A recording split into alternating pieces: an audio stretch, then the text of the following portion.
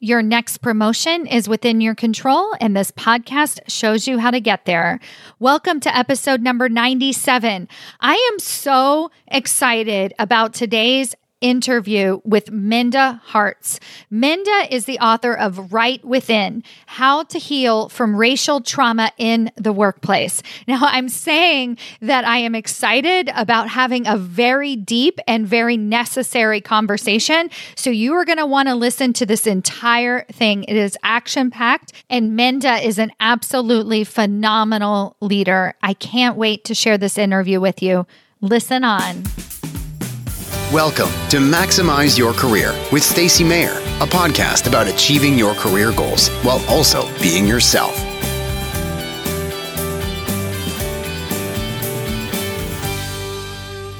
Hello, everyone. Welcome to another episode of Maximize Your Career. I'm your host, Stacey Mayer, and super excited this week to bring to you a very special guest. Minda Harts is on today's episode. And if you haven't come across Minda's work, well, your life is going to be forever changed. Minda is the author of The Memo: What Women of Color Need to Know to Secure a Seat at the Table. And she is also the author of an upcoming book that comes out in the month of October. So by the time you are listening to this episode, her book will be widely available, and run, don't walk to your nearest retailer to buy this book, because if it's anything like her first book, it's going to be groundbreaking and life-changing.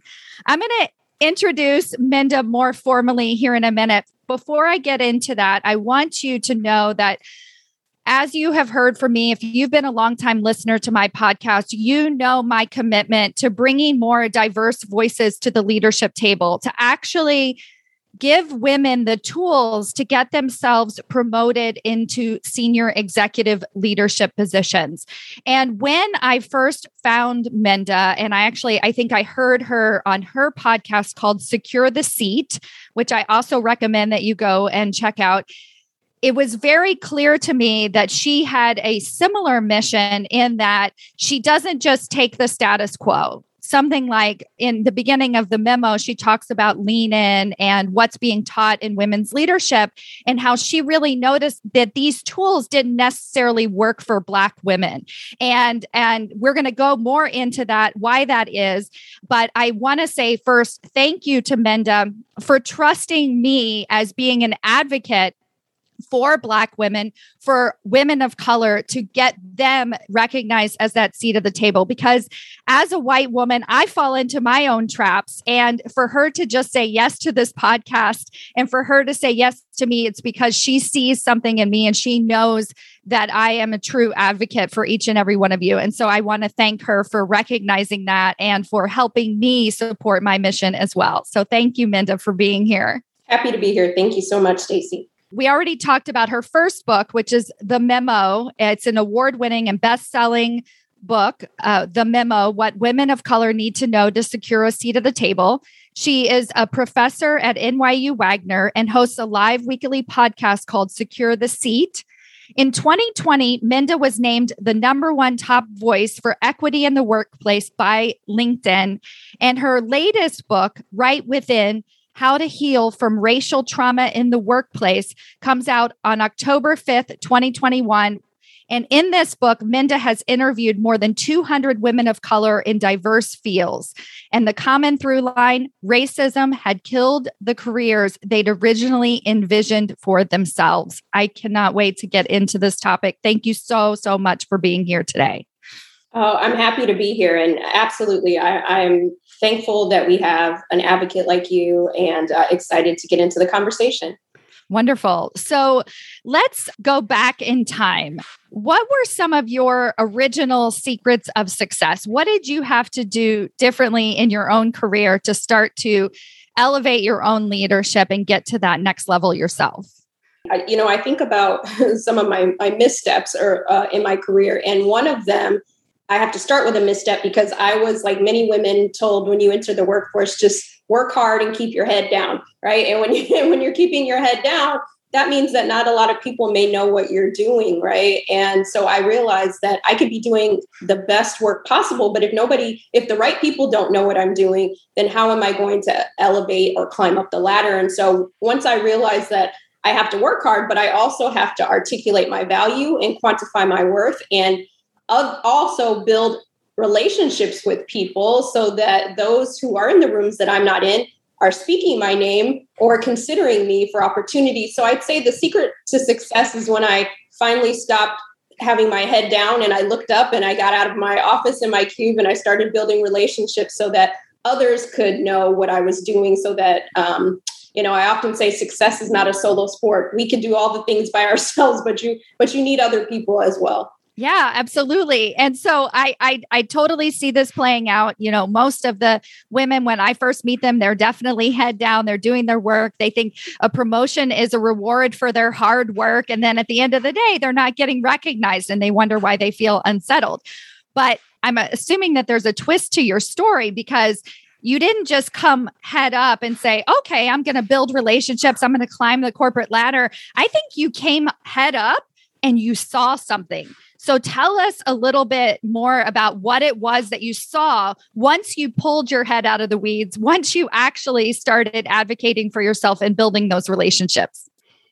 Yeah, you're absolutely right. It wasn't, I didn't just wake up and all of a sudden, the heavens and seas parted and there I was. Yeah, exactly. But what I did realize is really it was initially out of frustration, because I would see some of my counterparts excelling and getting opportunities. And I was like, wait a second, on paper, they're not doing half as much as I'm doing, And so I was really frustrated because I couldn't figure out how they were getting ahead and I wasn't, because I thought that the workplace worked like many of us, a meritocracy, right? If you work hard, you get the prize, right? And you realize that isn't always the case. But what I realized was what I looked at what they were doing and what I wasn't doing. And that one thing was building the right relationships. And so I happened to, at that time, work on the floor with the second most senior person at our company. And so I didn't know him, but I would see him periodically. And then I realized that, okay, if I have an asset here, he's on my floor. A lot of my fellow colleagues don't have that access. So let me start to have some kind of FaceTime. Let me start build a relationship with him. Let me start going to the after work activities. Let me start going to the break room birthday parties, because I needed people to know about what I was doing. And I'm very much an introvert, Stacey. So I had to push myself to do these things. I realized that I didn't have to be the life of the party. I just had to maximize those opportunities. So for example, let's call this gentleman Steve. When I would see him in the elevator, I would no longer, before when he would say, hey, Minda, how's it going? I'd say, oh, great. And I keep staring at the elevator doors, right? But when I'd see him other times, once I got my head up out of the cube, I said, oh, I'm doing great, Steve. I'm working on these really great projects. I'd love to tell you about them sometimes, right? And then I started to build those opportunities. When I'd see him in the hallway, I would talk a little bit more about my work. And eventually, I asked him for, 15 minutes of his time, because I let him know that I do want to excel up the ladder. And so we started to build this relationship. And when there was an opportunity, he considered me because he knew what I was doing. He knew the work I was doing. And lastly, I'll say, Stacey, it was just almost like everything aligned, because I was doing that maybe 6 to 8 months. And I didn't know the outcome, right? But I knew that there had to be a better outcome than what I was doing before. When Steve was in one of his senior leadership meetings, there was an opportunity in a territory that I covered. He said, I think Minda should handle this account. Now, had I not been having those interactions, he never would have known that was in a region of mine. But it worked out, and the rest is history. So, strategize. That's awesome. I love that story so much. That's really great. You and I are kindred spirits. So tell us about the transition into advocating for your own career to advocating for other women and their careers. So how did you get started in writing the memo, and what inspired you to begin doing this work? Yeah, it goes back to another pain point I was experiencing. And I realized that most of the time in my previous life, I was the only woman, only Black woman, only woman of color in the room. And I started to wonder why that is, right? At first, I just started to tell myself that that's just the way it is. And I realized that if I'm feeling this isolation, if I'm feeling, micro or macroaggressed, then there's got to be other women who feel the same way I do. Right. And we don't have to just accept that this is the way it is. What if we change the dynamics, right? Maybe not just one of us at the table, but what would it look like if 5 or 6 or I got goosebumps. Oh my gosh. and really, I just realized that there were so many great women that came before me and I'm a direct beneficiary of their courage, of their voice. And I thought, who am I going to leave my courage for? Who's going to be a beneficiary of my courage and my voice? And that's when I started to think about how do we make the workplace work for everybody, not just a select few. And it really led me on this journey to writing the memo, because I realized that, yes, women experience inequality in the workplace, but when you look at who's affected the most, women of color tend to be left out of the career narrative. And so I wanted to say, hey, there's more women than what we're focusing on. And so let's talk about intersectionality more. Yeah. Well, let's talk about it a little bit more. So what are some of the reasons why you think that women of color in particular are left out of the narrative?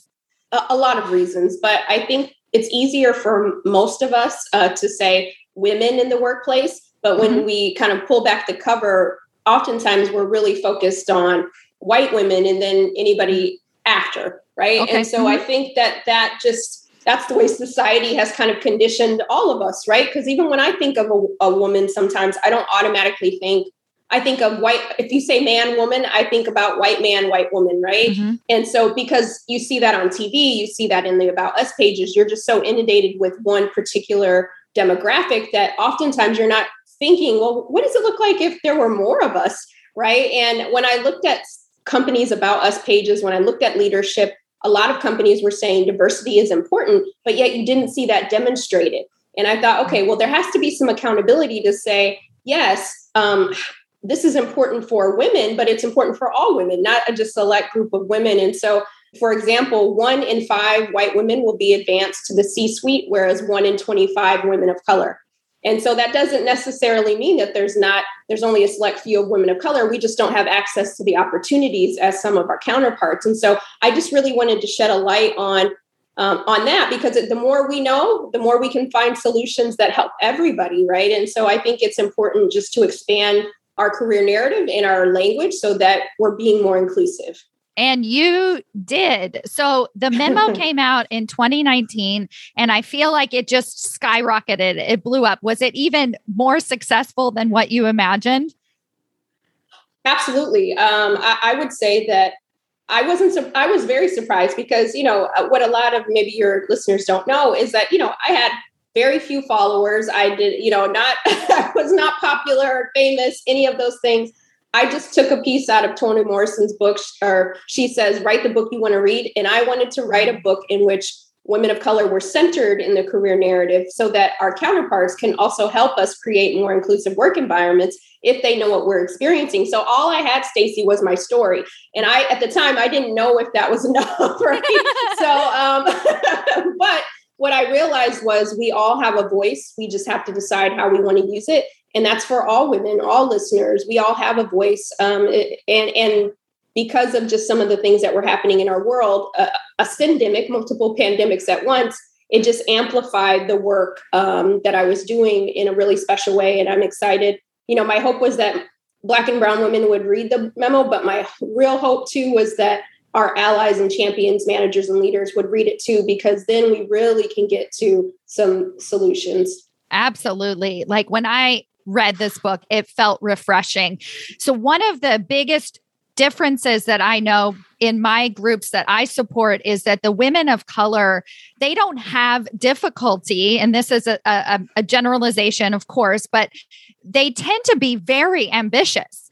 And they're like, I want a C-suite title. I want more pay. I want equal pay. And they're willing to say that. And the reason why I point this out is because I'll have the white women in the room. It takes a little bit encouraging, right? We're like, do you want it? Like, well, title's not important. So again, it's a generalization.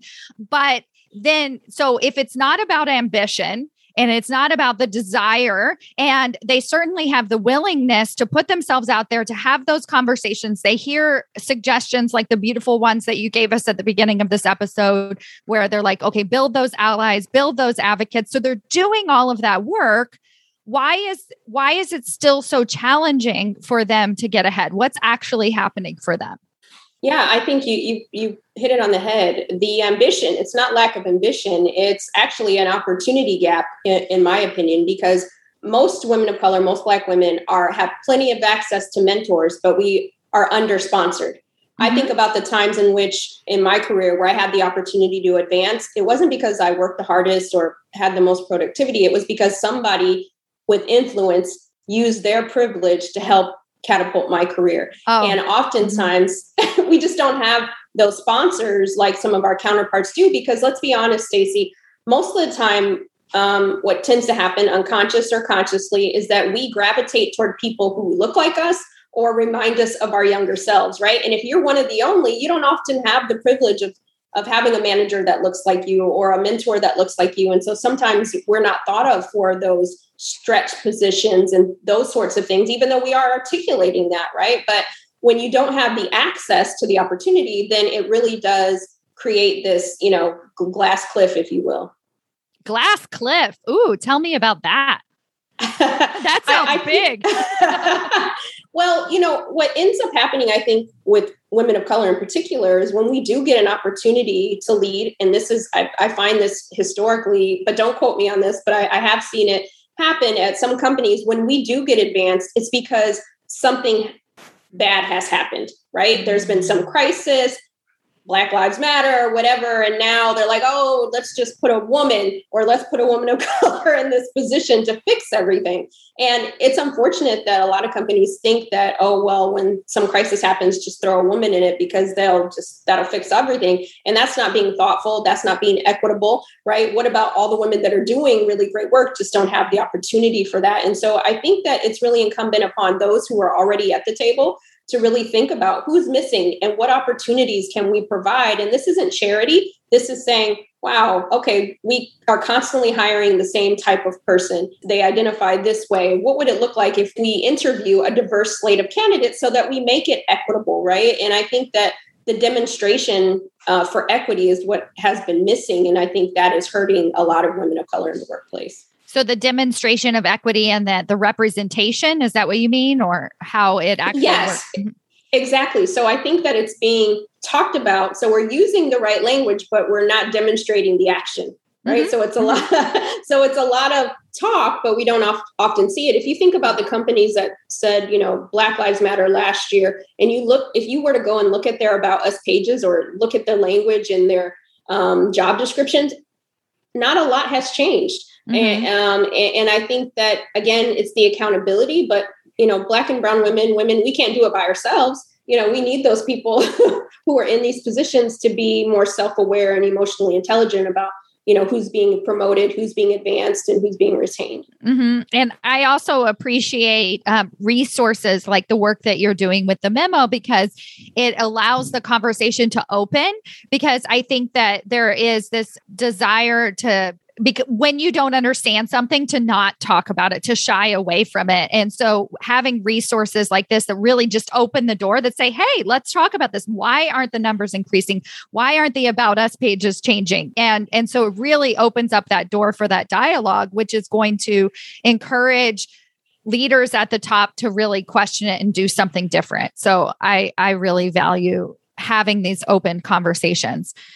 Speaking of, so now it's not necessarily a different turn with your second book. I think it's a continuation. It seems like a much deeper dive, actually, to you use the word racial trauma, and to what is really being activated in the women as they try and accelerate their careers. And plus, you've done it in this beautiful way, interviewing 200 women of color. And I want to hear more about this book. I'm so excited for it to come out.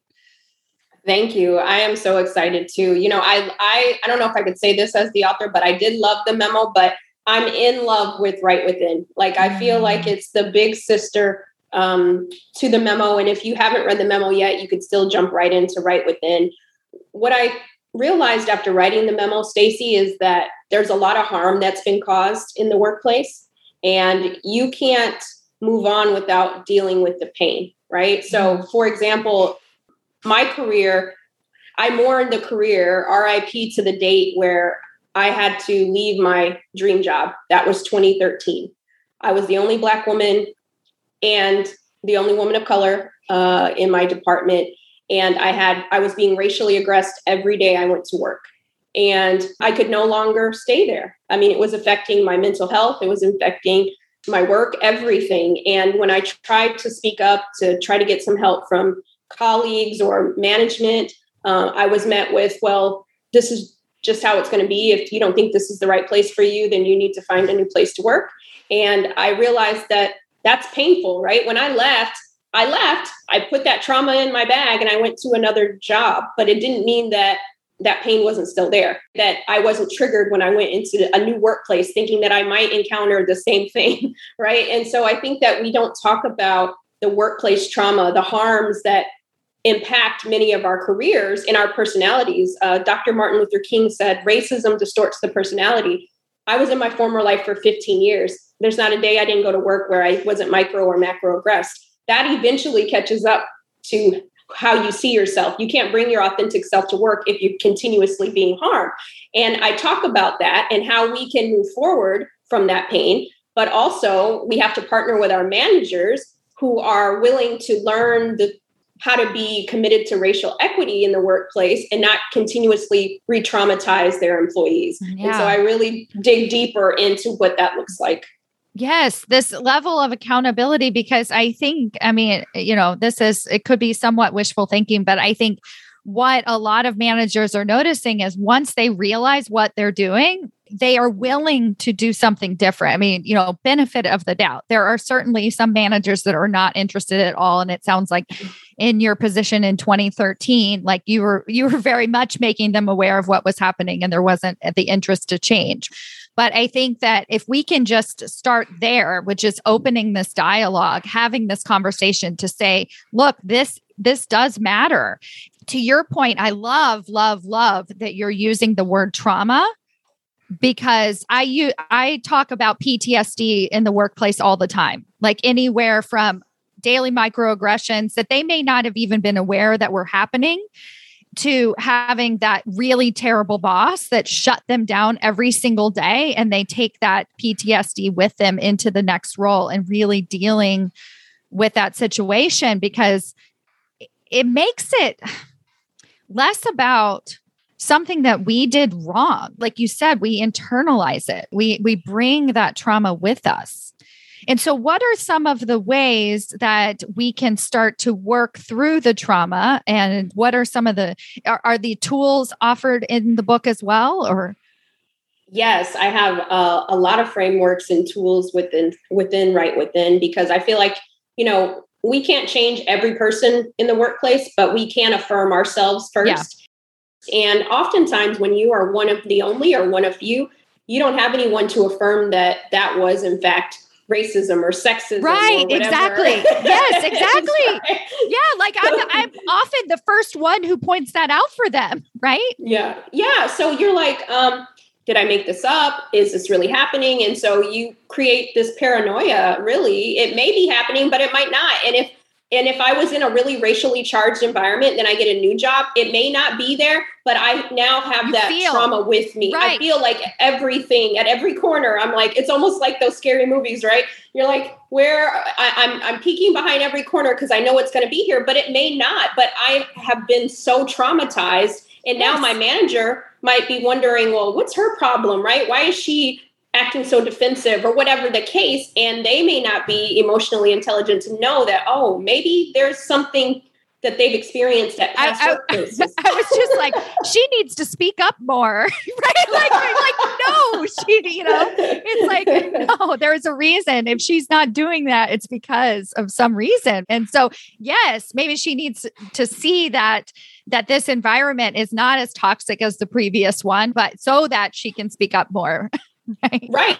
So it's just important that, and then if you do have a situation that's happening at this new team that you're on, feeling comfortable to be able to address that with your manager And to your point, with your manager not dismissing your claims, two things can be true at the same time. You may not be experiencing racism or sexism as a manager, but someone on your team might, right? So how do we do that? And in this new book, I also have a manager's pledge where I'm asking every manager to commit to equity for everybody on their team, because it doesn't just benefit women of color or women, anybody who feels like they're on the margins.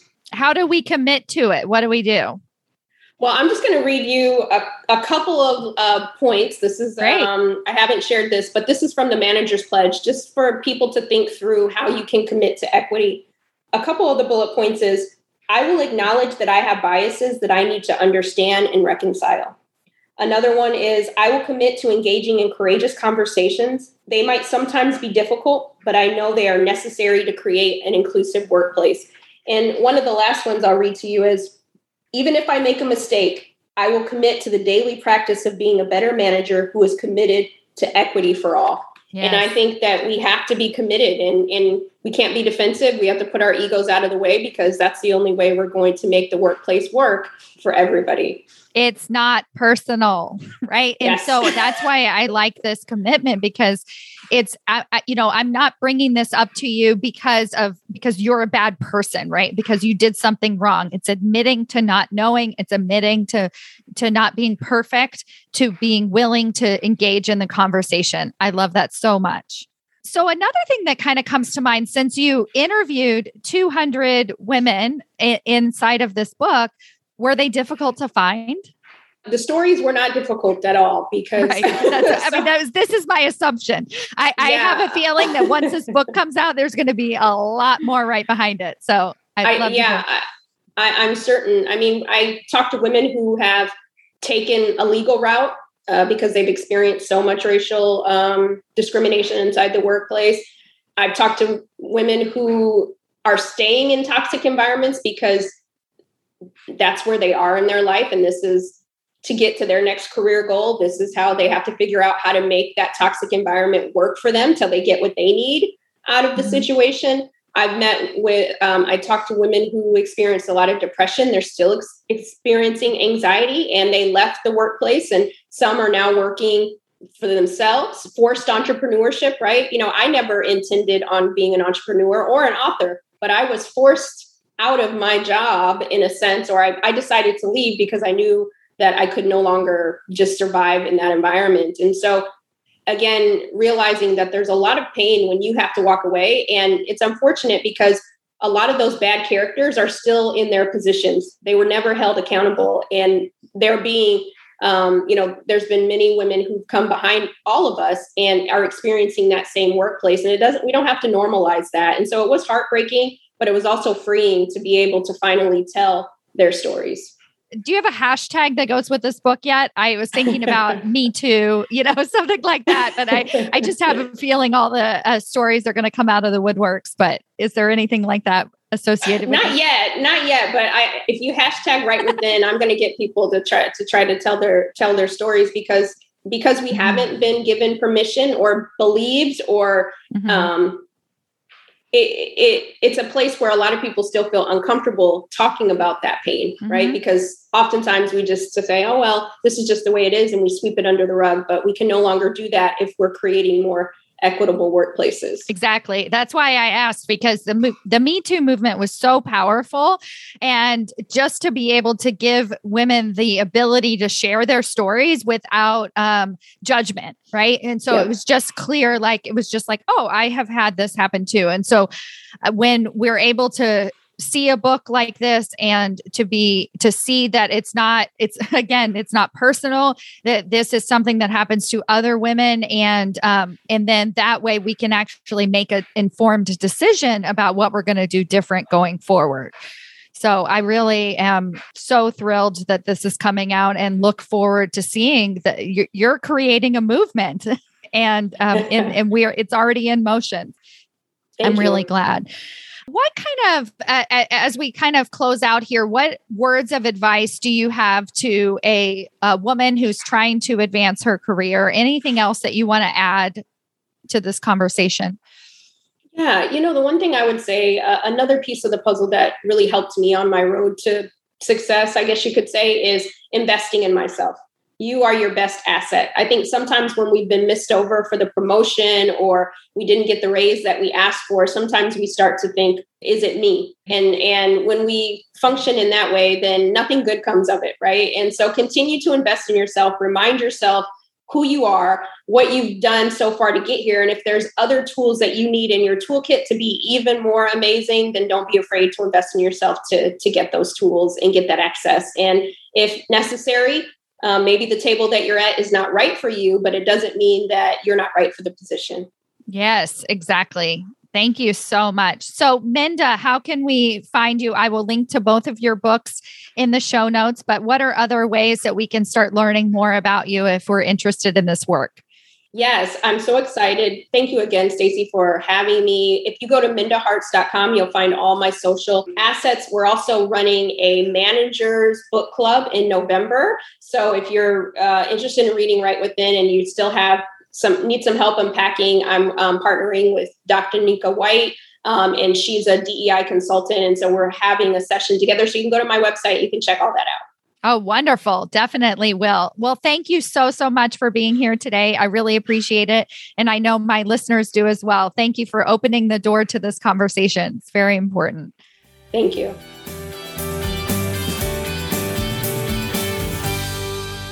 Hey, if you are looking to get promoted into senior executive leadership, or you just want to make a bigger impact at your organization today, then I invite you to join me inside of Executive Ahead of Time. This 6-week group coaching intensive sets you up for leadership success. So not only will you gain the tools to get promoted into that next level position, but you will also have success once you get there. Go to executiveaheadoftime.com.